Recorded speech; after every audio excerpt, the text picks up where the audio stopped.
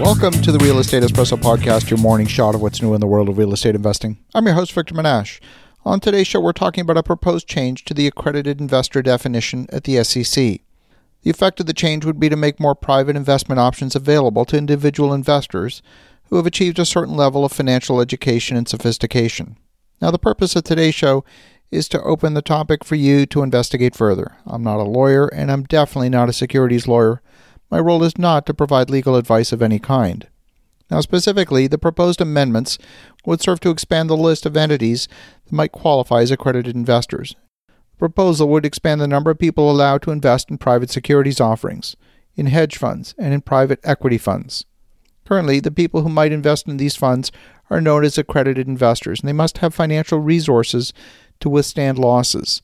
They have to have at least $1 million in net assets, not counting their principal residence, or at least $200,000 a year in annual income.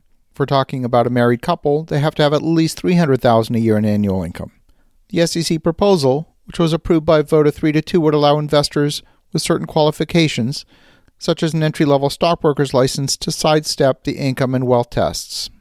SEC Commissioner Hester Peirce is quoted as saying, "Our current definition includes investors that spend their days cruising around in a Ferrari that daddy paid for. Yet it excludes investors who spend their days earning money and their weekends and nights figuring out how to invest it." The SEC's rules, which were enacted in 1933, were born out of a Depression-era mandate to protect Main Street investors from the vagaries of the financial markets. If you go back to the 1920s, the irrational exuberance of the markets was littered with fraudulent public offerings. Many of them were companies with no underlying business that issued public offerings and cheated investors out of their life savings. Under the proposal advanced on Wednesday of last week, current income and wealth requirements would remain unadjusted for inflation. That makes it more likely that more households will be able to qualify. For example, back in 1983, about 1.3 million households in the United States would have qualified as accredited investors. Today, in 2019, that number has grown to 16 million. The SEC estimates that $2.9 trillion was raised through private channels in 2018 versus $1.4 trillion in registered offerings. So the private market has actually grown and surpassed the registered public market. The fact is, the vast majority of private offerings today are filed with the SEC under Regulation D, Part 506. Now, under a 506 offering, there's what's called 506B, which allows up to 35 non-accredited investors and an unlimited number of accredited investors. But under 506B, solicitation is not permitted. You've got to have a pre-existing relationship. Under 506C, offerings are only open to accredited investors who have to demonstrate that they meet the accredited investor criteria. Offerings under 506C are permitted to be advertised, and they don't require the pre-existing relationship that's part of the rules under 506B.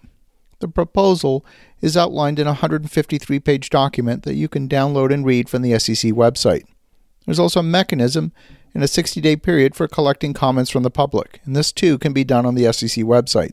The methods for submitting comments are outlined on the second page of the SEC proposal. Now, just in case you're thinking 153 pages is a lot to wade through, I suppose it is, but on each page there are substantial footnotes. Some of the pages consist of about 25% actual text and 75% footnotes. Unless you intend to go through all the footnotes and references, it's actually not too bad a document to read through. Leading up to the policy statement, the SEC solicited input from the industry on possible changes to the accredited investor definition. Several commenters urged the Commission to amend the accredited investor definition to include natural persons or entities that are advised by a financial professional, such as a registered investment advisor that acts as a fiduciary in making the investment. Other commentators opposed this view. Commenters also recommended that the Commission expand the accredited investor definition to include family offices and clients of family offices. In the end, the proposal has a number of substantial components. Number one, it adds certain entity types to the current list of entities that qualify as accredited investors.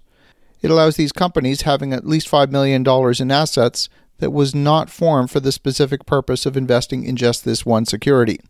The proposal includes adding family offices with at least $5 million in assets under management. The proposal includes to add a term spousal equivalent to the accredited investor definition, so that spousal equivalents might pool their finances for the purpose of qualifying as an accredited investor. Now, if and when these changes might be implemented is anybody's guess. They could be amended between now and then, and even once enacted into law, they could be further refined by policies governing the implementation of the new rules.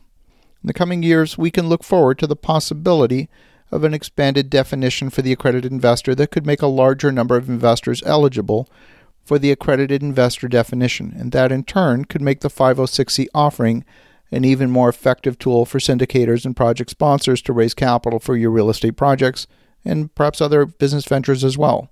As you think about that, have an awesome rest of your day. Go make some great things happen. We'll talk to you again tomorrow.